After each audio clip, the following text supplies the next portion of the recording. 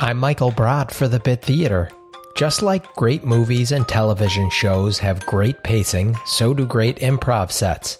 If your set has been filled with high-energy, frenetic, fast scenes, it might be in your best interest to slow down for a scene or two to give the audience a chance to regroup.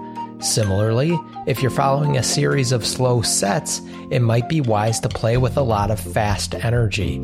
If you're organizing your own improv or sketch show, it's also worth considering the order of the teams or forms to pace your higher and lower energy moments evenly. That's your improv tip for the day. Stay safe, stay healthy, love each other, and I will see you next time.